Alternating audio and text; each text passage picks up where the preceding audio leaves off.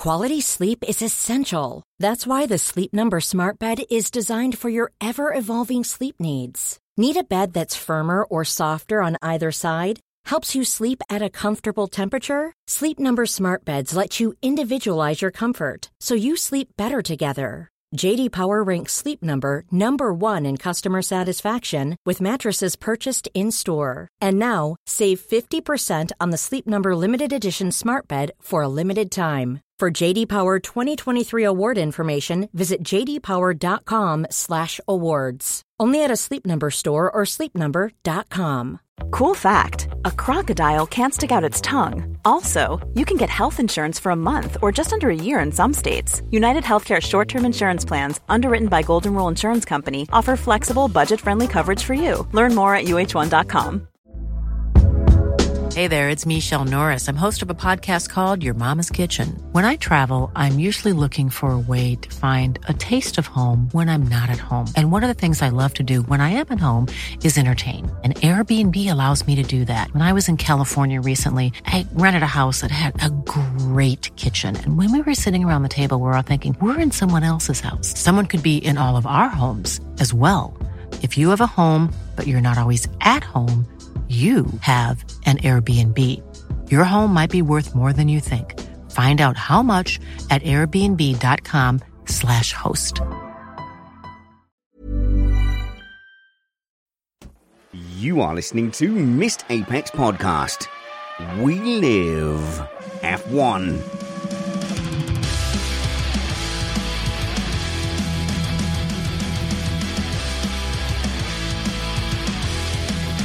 Well, welcome to Missed Apex Podcast. Not the circumstances under which we would want to be talking to you, but we thought we'd just jump on and do a quick reaction to the news that the Imola Grand Prix is cancelled. It goes without saying that the images we've seen of the surrounding area look devastating, and our sympathies are with the area, and we hope that that situation can be resolved as safely and as quickly as nature and the local services can allow. We've got Kyle Power just jumping in and joining me as we've watched the stories unfold. It's never nice to see towns, residential areas like that just covered in water, and the water of that volume can be so devastating. Oh, absolutely. It's horrible to see. It's slightly oddly sort of close to home for me because I live in a town that floods regularly anyway, and we had a load of flooding last month. And it was scary. Lucky it didn't reach my house, but having recently become a homeowner and seeing all that, it's people's lives being washed away, their property. And I believe from the region already, there's been like 3 people confirmed dead and like 5,000 people evacuated from the area. So this is serious and it's horrible to see. So obviously thoughts with everyone around there. But I haven't been on the show for a while, and it's unfortunate I come back on in these sort of circumstances. And it feels kind of, a minor and trivial to start going, I didn't get to see the F1 race car race that I wanted to see. But obviously we are an F1 outlet, and that's what we're talking about. And I think as an F1 fan, notwithstanding the fact that bad things do happen in the world, I think it is okay to be disappointed that we don't get our F1 race as well. I don't think the two things there are mutually exclusive. There was a race that was looking to kind of almost rescue the F1 season a little bit because, Baku was a dud. I personally enjoyed the Miami Grand Prix, but really, from a commercial point of view, I think F1 was kind of struggling a little bit and it needed a win. Yes, it was. Oddly, I don't think Imola was a circuit to give it that win because it has actually, quite ironically, been saved by inclement weather the last couple of years. But F1 were going to try a couple of new things this weekend to try to spice it up a bit. So we had the new quali tyre rules, which is where they had they're enforcing using the hard in Q3, the medium in Q2 and the soft in Q3. And they've also changed the allocation around a little bit. So rather than 13 sets of tyres, they're getting 11.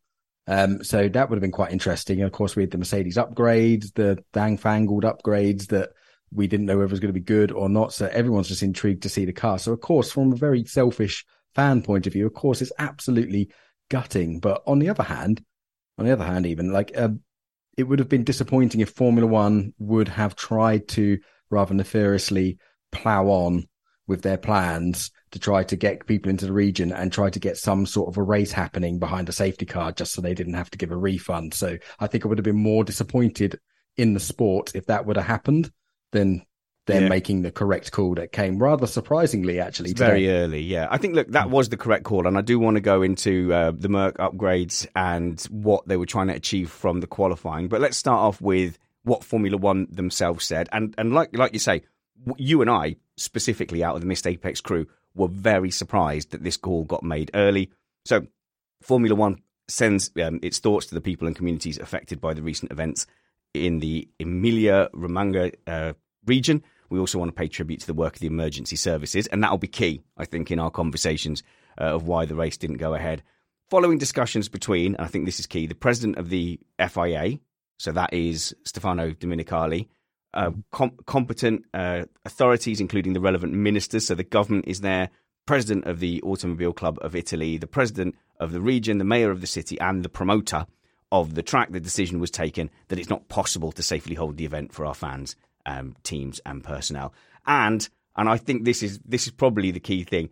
It's not responsible. They're not the responsible thing to do, given the situation faced by the towns and cities in the region. It wouldn't be right to put further pressure on the local authorities and emergency services at this difficult time. But the reason we were surprised, Kyle, because we were chatting, and before the decision was made, I think we both thought that they would kind of go down the Spa 2021 model, where they would do everything they could to avoid the refund. So we saw it in Australia. They let the fans get to the ground in 2020, when I think it was becoming increasingly clear that COVID was about to sweep through the world.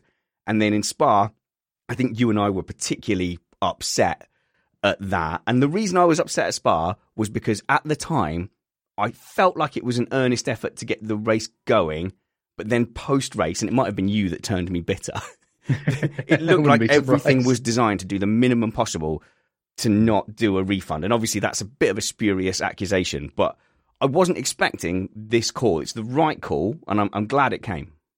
Yeah, absolutely. I completely agree. And like you say, we were chatting earlier about, well, they're probably going to do exactly what they tried to do in Spa. Australia was slightly different. It was a pandemic, but again, they had so much time to intervene, and it was pretty obvious what was going to happen there. So they didn't do it. And yeah, Spa was a little bit disgraceful, really. I feel sorry for the fans standing there all day in the rain, because look at the conditions. Looking back on it, I don't think they really ever deeply, truly thought that they could start the race, obviously, or they could we do can't something. Prove that, but okay, put it this way. If after 2 laps or whatever it was under the safety car that just so happened to meet the minimum requirement, so the minimum requirement is at least 1 practice session, and that can be quali, and then at least, I think, 2 or 3 laps, and that can be under the safety car, but that counts. So even though they technically did do the minimum, they could have turned around and said, hey, actually, the fans turned up on a Sunday and didn't see any action. So Sunday portion of your ticket is refunded. So if it was about kind of the spirit of it, they could have turned around and did that. But I think they quietly went, nope, technically we're okay. So you don't get any refunds. And I did wonder if it was going to go down that route this weekend, because they could have kept saying, oh, well, we'll cancel Friday. No practice needed. After all, sprint races only have 1 practice. We'll cancel Saturday. And then have qualifying and the race on Sunday. So they could have held out all the way until Sunday. And I think that was the worry, that there wouldn't be any clarity. Yes, exactly that. And they have done that before. I can't remember these specific years, but they've done qualifying on race day morning. I think they did it in 2004. They've done it in 2011. I think various races, the Japanese Grand Prix a couple of times, and they've had their hands sort of like forced to do it on a Sunday. And yeah, I was fully expecting, and after the Spa debacle, like, if they had have then turned around and just gone, yep, okay, here's a full refund, you didn't get any racing, then I don't think we'd be having these these thoughts now. And I wouldn't have been suspecting them of plotting to do the same thing this time either. I mean, I think in most people's minds, like, the sort of Formula One management, sort of the confidence in it is probably at an all-time low amongst fans anyway. But so it's kind of sad that, well, it's not really sad, but we just instantly thought, like, okay, they're going to try to play this and they're going to try and wriggle out of it. But again, to use the phrase again, their hands have been forced this time, and it's a bit different. It's like a natural disaster, you could say, which is going on in the region. And just, if you look at the practicalities of it, the actual getting the cars on the track, on the waterlogged track, is the tiniest bit of it. That was the bit which probably was going to pose the least problem. Yeah, so if you look at the track conditions, actually, like say today, even though the inside and the media areas and the F2 area was flooded, the track actually looks okay. Like you could race on that track. Yeah. But say it stopped raining today. I mean, I believe the rain's supposed to die down tomorrow, but then it's supposed to rain on Friday, Saturday and Sunday again. Even if it stopped raining like now, the drainage in the area is completely overwhelmed. So even if it is just spitting and you get one puddle formed, there is nowhere for the water to go. So they can't. They just couldn't run it. It would be constant red flags and safety cars anyway. But the main aspect of it is, like it's already been mentioned in the statement, I think the local authorities are probably overrun. You've got the local towns, which are a bit trashed and people being evacuated from. They have to host not just the teams and all of the support staff of Formula One, but the thousands and thousands of fans going to be descending onto the region. Yeah, and they just can't. They're already at strain. And the Italian Deputy Prime Minister, Matteo Salvini, actually sort of like called out Formula One. Well, not called out. He sort of said it should be cancelled. And then once you've got the Deputy Prime Minister of the country saying the event should be cancelled, I think that kind of played Formula One's hand for them there. Yeah. So as much as I want this to be Formula One doing the right thing. I want that. But like you say, and I'll be honest, my trust in Formula One in general, in the authorities, isn't where I would like it to be.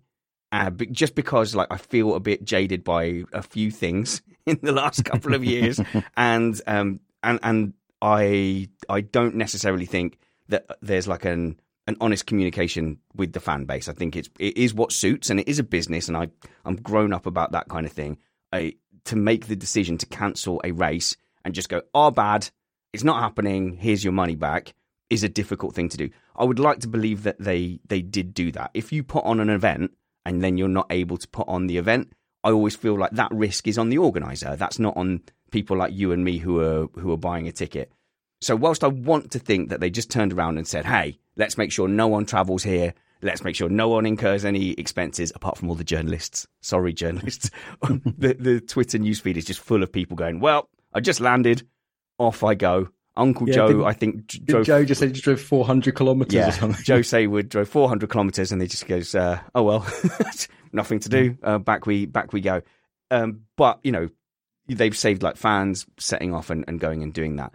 So whilst I'd like to think that that's them doing the right thing, it's also very obvious that there was significant government pressure. And this is very different to Spa, where it was just the fact that the racing conditions happened to not exist for racing. Here, you could technically possibly have the racing conditions if it stopped raining or was only light rain on Saturday and Sunday. But the whole area is basically we're talking like natural disaster. Well, it is a natural disaster, isn't it, in the area? Absolutely.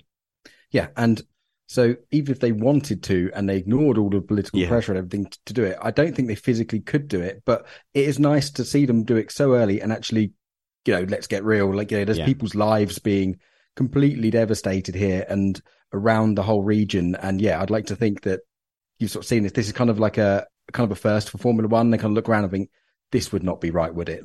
There is a moral line here. No, but we'd like to think the moral line is the missiles, fine. Floodwater, obviously, not so good. Obviously, forgive us if we're making kind of a jest of it. That's I personally can't help it. I think it's a psychological problem I have. But also, it's the fan in me. Even in the Australian Grand Prix in the lead up, I was screaming wrongly. This is why I'm not in charge of F1. To just get the cars on track, just get the cars going, it'll be fine. And I was like, I think I even argued at the time. I was like, well, the people that are there, they've already got it. So, I don't see what use is going to be. No, that's obviously stupid. But I'm itching to have the cars on track. And especially after the last two races we've had, especially with Monaco coming up. I mean, if you want a triple header to quote unquote save Formula One, Imola, Monaco, Barcelona, all great and historic tracks in their own right, but none of them likely without rain to set the world of F1 on fire. No. So yes, I reserve the right to be deeply disappointed that there's no F1 action. But I say it's the track itself was fine, but once I think today the pictures started coming out of the actual flooded areas and the difference in the river levels, like you say, that's when you realise the water table is just saturated, and that is tinderbox is the wrong word because it's water, but it's a tinderbox of conditions because it won't take a lot for that to then get flooded. And apparently, the way it works there is obviously there's tributaries from the mountains, and all those tributaries, all the rivers that feed into that river, are also flooding further up the chain. So over the course of the weekend, you're going to get all that flood water coming down. So overall, everything seemed against it. Yet none of us had faith that they would do the right thing. But thankfully they have. I'm not going to be ashamed to say that I was surprised when I saw the statement. I was pleasantly surprised that it's cancelled. It's the only sort of time I think I'd be happy a race is cancelled to see it. But it's like, no, you've done the right thing. And I was quite amazed. But even if they wanted to plough through, if you look at the actual practicalities of it, it's not possible. So the teams aren't even set up. The paddock's underwater. They've all been evacuated out the area. This is putting aside the moral and the human issue sort of here. You've got marshals, you've got support staff, you've got medical staff. You don't just need a medical helicopter. You need road routes to hospitals around as well. So if the roads are flooded, that can't happen. You've got like I said, the water level is going to be super high. So even if there is some sprinkling of rain, that's got no drainage to go. You get a car go off into the grass, that's going to be a quagmire. You're not going to get it out. It's going to drag loads of mud on the circuit. So even if they did manage to get a car out on track, one person goes off, that's going to be a long-term sort of red flag and mud everywhere. You've got all of the medical staff, all of the press. You just can't accommodate that amount of people, and the local towns and the hotels. There's just, and besides from the disaster that's happening, this is a massive economical hit for the region as well, because they're probably wanting all of this tourism. There's lots of private local restaurant owners, hoteliers who are probably, they've got bigger fish to fry at the moment, but when it all sort of dies down, they've had a big hit in their forecast sort of projected sort of earnings over the thing. So I don't think it's even possible to run a race if the thing. And the fans lose, everyone sort of loses, but that's the sort of insignificant story on the bigger picture, really. But as a fan, I'm gutted. And the thing is, with a decision like this, we're sort of defending it, but we don't need to defend it from anyone, because I look on social media, on Twitter, Facebook, even Reddit, everyone is saying, no, this is absolutely the right decision. Take it on the chin. So we're not going to pack up and leave people without content. On Sunday, we are doing a listener mailbag. So you can email us feedback@missedapex.net with a question or a comment, and that will be discussed amongst our race panel, which is Alex Van Gien, Matt Two Rumpets, and Christian Pedersen. So before you go, Kyle, because I know you've got a lovely dinner bubbling away, I've got two questions for you. Mm-hmm. What was that qualifying format? Because somehow that had passed me by. And also, what was it trying to achieve? What effect would it have had? Right. So basically, they're putting, you could argue, draconian sort of tyre rule measures onto the qualifying format to try to spice the racing up a little bit. So they're going to limit the teams. Now, my understanding of this is that they basically stipulate which compound you have to use per qualifying session. Right. But not how many of that compound, I don't believe. So okay. Their aim was to, I think it was being flown under the banner of, it's making it more economical and reducing the tyre sets, which is, that doesn't really wash much. But they're trying to spice the show up. So basically they're reducing from 13 sets to 11 sets of tyres, but stipulating what you can use in each session. So in Q3, everyone has to use the hard tyre, and they have one more set of hard tyres than they usually would. Wait, do you mean Q1? Only get two. Q1. The first qualifying. Sorry. I make that mistake all the time, because I think one should be the highest. Yes. Because the first is the highest in Formula One. Okay, so my bad. So Q1, the first qualifying session, you are mandated to use the hardest compound. Yes. Yeah, you have to. And then Q2, you have to use the medium. And then Q3, you have to use the softs. But I don't think there was a stipulation on how many sets you could use. Okay. So I think the logic and the theory behind it is that it will spice the strategy up. It's going to force them to use every single tyre, and then more teams should be left with more fresh tyres of varying compounds for the race, which might encourage some teams into a two-stop, or it's going to be an easy one-stop or not. And then there's another fact in this, which is slightly overlooked. Because they've reduced the sets and they're going to do this new restriction on the qualifying compounds, that Pirelli actually went a step softer than planned in the compound range. Did they? So nice. So, and this is That's something good. that almost every time, yeah, on the show, I've been harping on about this for years now. I just want Pirelli to be less risk averse and go for a softer compound range for each race. So that could have been spicy and it could have been good. But I actually think there might have been a bit of an unforeseen drawback here in that you might have teams struggling to get into Q2 or say, for instance, a McLaren struggling to get into Q3. They might throw more sets of mediums at it to get through to Q3, but then be left with no mediums for the race. So it might actually cancel itself out. See, that's interesting. You know what I mean? Yeah. So like there was the rule where you had to qualify on the tyre that you started on. But the Q2 rule. Yeah, the Q. That was it in Q2, wasn't it? And so that would actually give the top teams an advantage because not only could they qualify for Q3 on a slightly harder tyre, say a medium instead of a soft, that would mean they would have the advantage on starting on a better race tyre. And teams that were desperately just trying to edge into the top 10 were doomed to start on a disintegrating soft tyre. And then also, like, you had the vagaries of if you were outside the top 10, you could choose, but if you were inside the top 10, you couldn't choose. So if you were somewhere between P8 and P12, there was no incentive for you to get into the top 10 at all. Yeah, exactly. So luckily that rule has been dropped. And with these rules, it's a shame we've been deprived. We're not going to see it. And I don't believe they're going to do it at the next Grand Prix, or we don't know. They may well end up rolling it over and say, okay, the next Grand Prix, we're going to try to do this. But Pirelli, actually, that probably can't be done because it's a different compound range and Pirelli probably haven't manufactured, but actually they're reducing the compound. So I don't know. It might be possible to roll it over. It might not. But luckily that sort of rule isn't in there. So that's what the fans have been deprived of again, is seeing this sort of experiment. And I know I get quite angsty when they try and experiment and they keep messing around with the rules and stuff. But if it results in having more tyres available or making a more alternative strategy a more viable option, then I'm all for it. Is the allocation of tyres changing? Yes, I think so. So usually they only get like 2 hards. Now they're getting 3 sets of hards. Right, that was my question. Give more of a variety, yeah. So if they said, right, you've only got your 2 sets of hards, try and qualify out of Q1 now on your hards, a lot of teams would go, stuff that, I'll just start 16th and have my hard tyres for the race. Because the hard is basically the race tyre at the moment. Exactly. Or if a top team goes out and the driver on slightly cold tyres going into Tamarello on the first lap has a massive lockup, ruins that set of tyres, they're then down a set of tyres, and that's going to cancel itself out anyway. And they're going to really compromise themselves for the rest potentially of the Grand Prix. If the hard tyre is looking like the tyre to be on, then they're going to want to keep at least one new set back. But actually, that wouldn't really work out that way because in Q1, they've got 3 sets of hards available and you don't want more than 2 sets of hard available for the race unless you're going to do a 3-stop. So I don't think that was a risk anyway, but still it would have been really interesting to see how it plays out. And particularly in the midfield and the team struggling to get into Q3, that's where it would have been quite interesting. And the counter argument that people always come in with is, good, it's supposed to be hard. But actually, I think that as tempting as it is to say, well, don't have any practice, punish mistakes. When you do that, you actually increase the gap.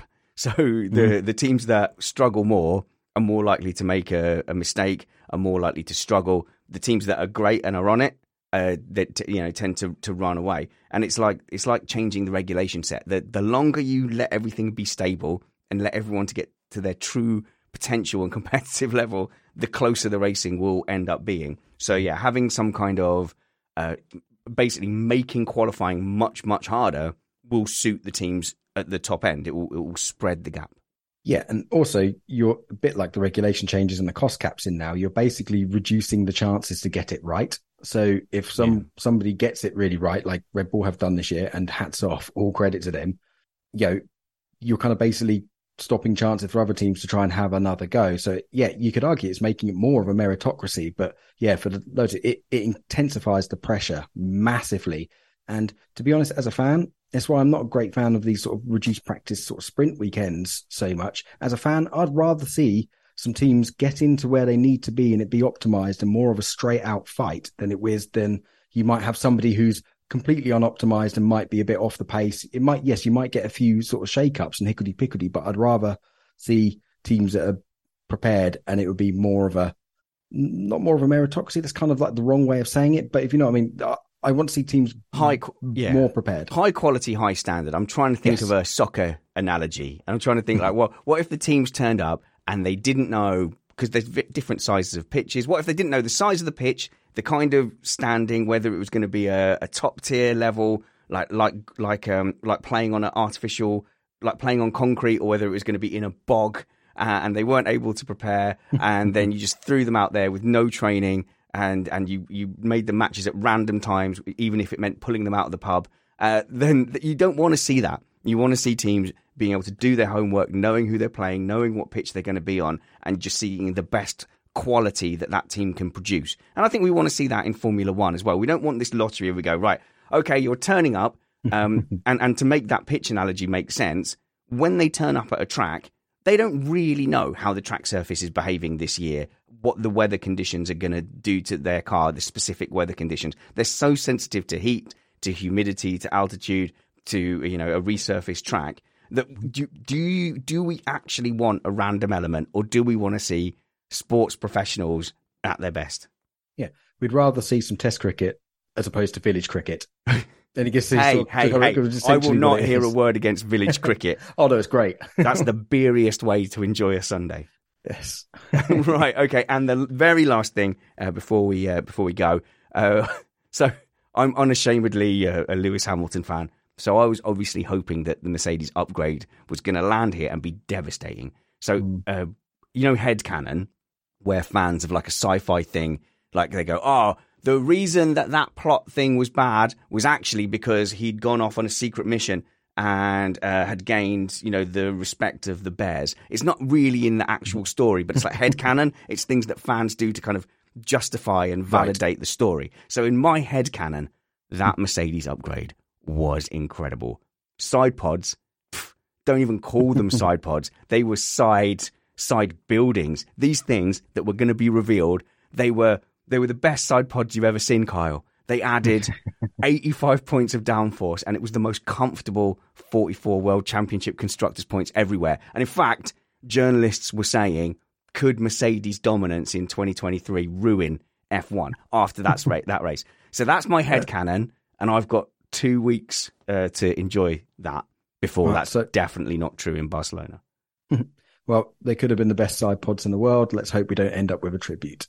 So when they come in, we're going to go. Is that a Tenacious D reference? That is a Tenacious D pun. Mate, nice, love it. So yeah, and it's quite a poignant sort of statement, really. Like Mercedes are probably the ones who have been screwed over the hardest by this because they were desperate. They said, they were all eggs in one basket. They were all in. They said they're not going to do a back-to-back comparison because they've got limited time. They're going to put both cars on the same spec. Go for it. And they really needed some running on a semi-normal track. I say semi-normal. Imola's tight, bouncing over curbs. Yeah, but a dry Imola would have been a test for that car. Exactly.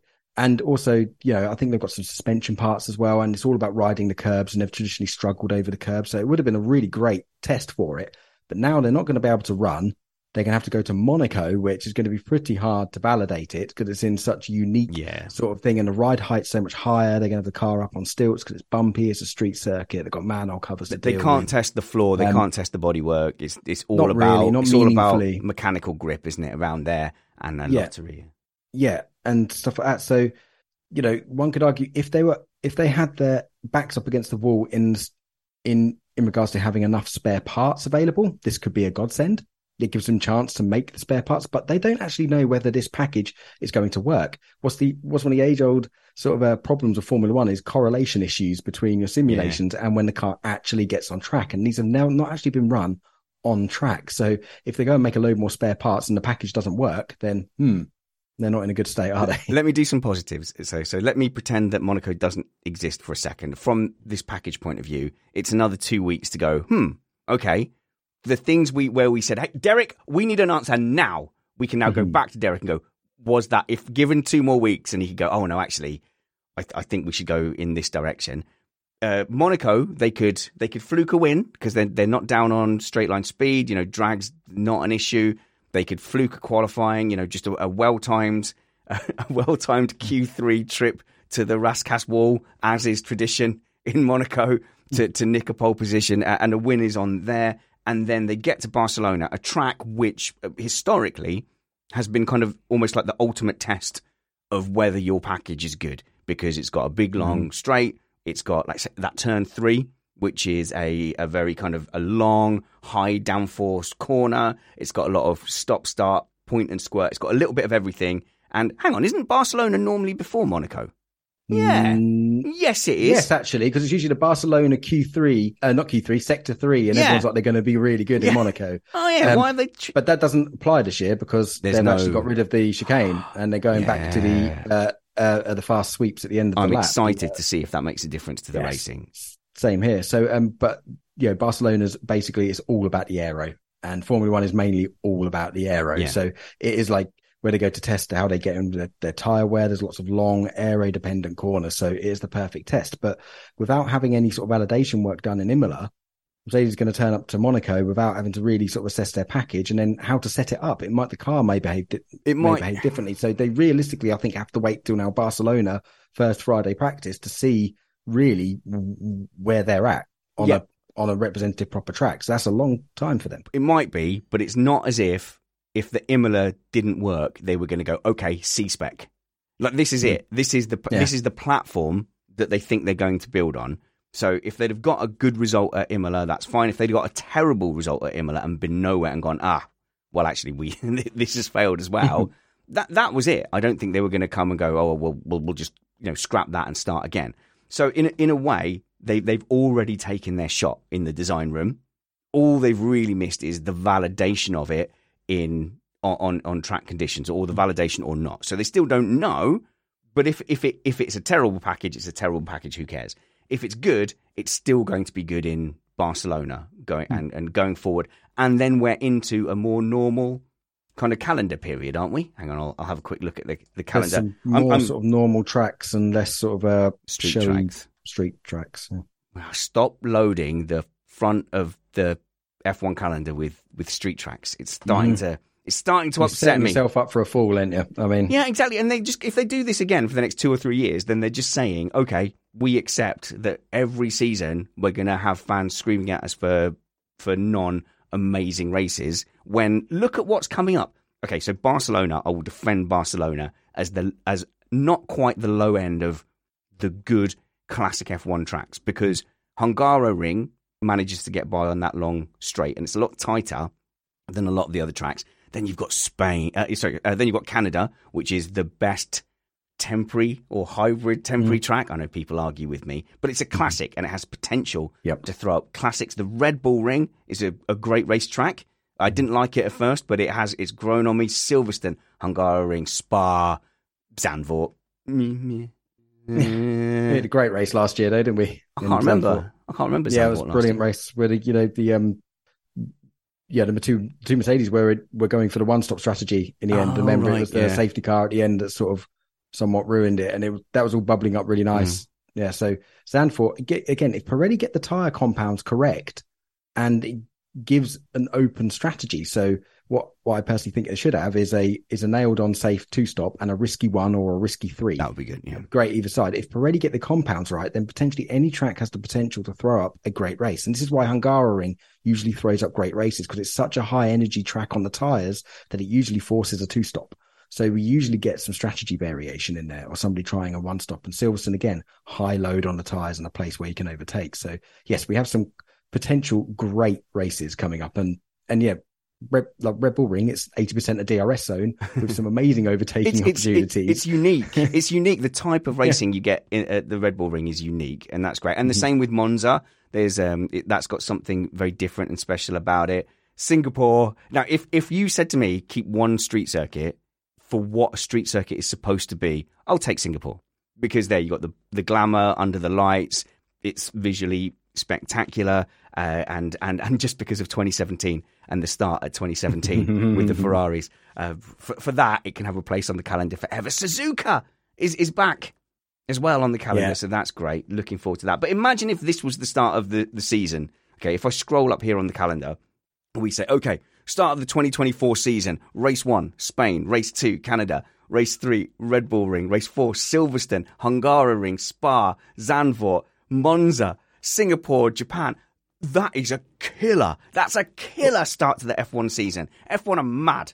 Yeah, well, it's almost like proper tracks, like Formula One used to be. Used to get sort of at the start of the season. We didn't have so many of these races. I mean, Baku can have has usually thrown up some amazing races. Australia now, the changes to circuit are better and stuff like that. So it's just unfortunate safety cars kind of ruin races that we've had. But yeah, definitely Formula One of old, you'd kind of look at the lineup and the schedule and be like, oh yeah, that's going to be a good race. That's going to be a good race. So yeah, I agree. I'd like to see them sort of get out of this rabbit hole of just getting loads of street circuits and what we classify as, inverted commas, unrepresentative circuits right at the start of the calendar. Scatter them.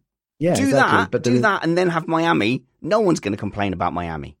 Yeah, have that. Exactly. Do that. Anyway, look, I know you've got a fabulous dinner to get off to, but I think I'd like to get to the point where we don't normally do kind of reacting to things shows, but my schedule's a little bit more settled at the moment. I love the fact that we can just jump on and have a chat. Hopefully the listeners don't consider this spam and think it might be a worthwhile thing to do every now and then. Like we said, we've got the mailbag show coming on Sunday. Feedback at missedapex.net with your questions or comments, so you lead the conversation.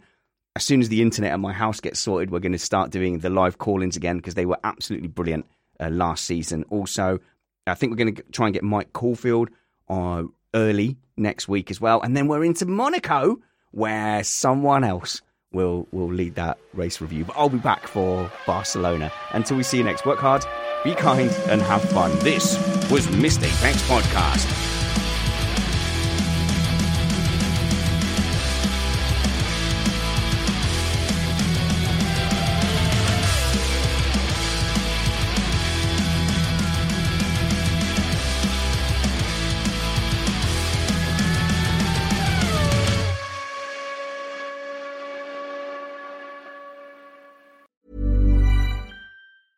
Even when we're on a budget, we still deserve nice things. Quince is a place to scoop up stunning high-end goods for 50 to 80% less than similar brands.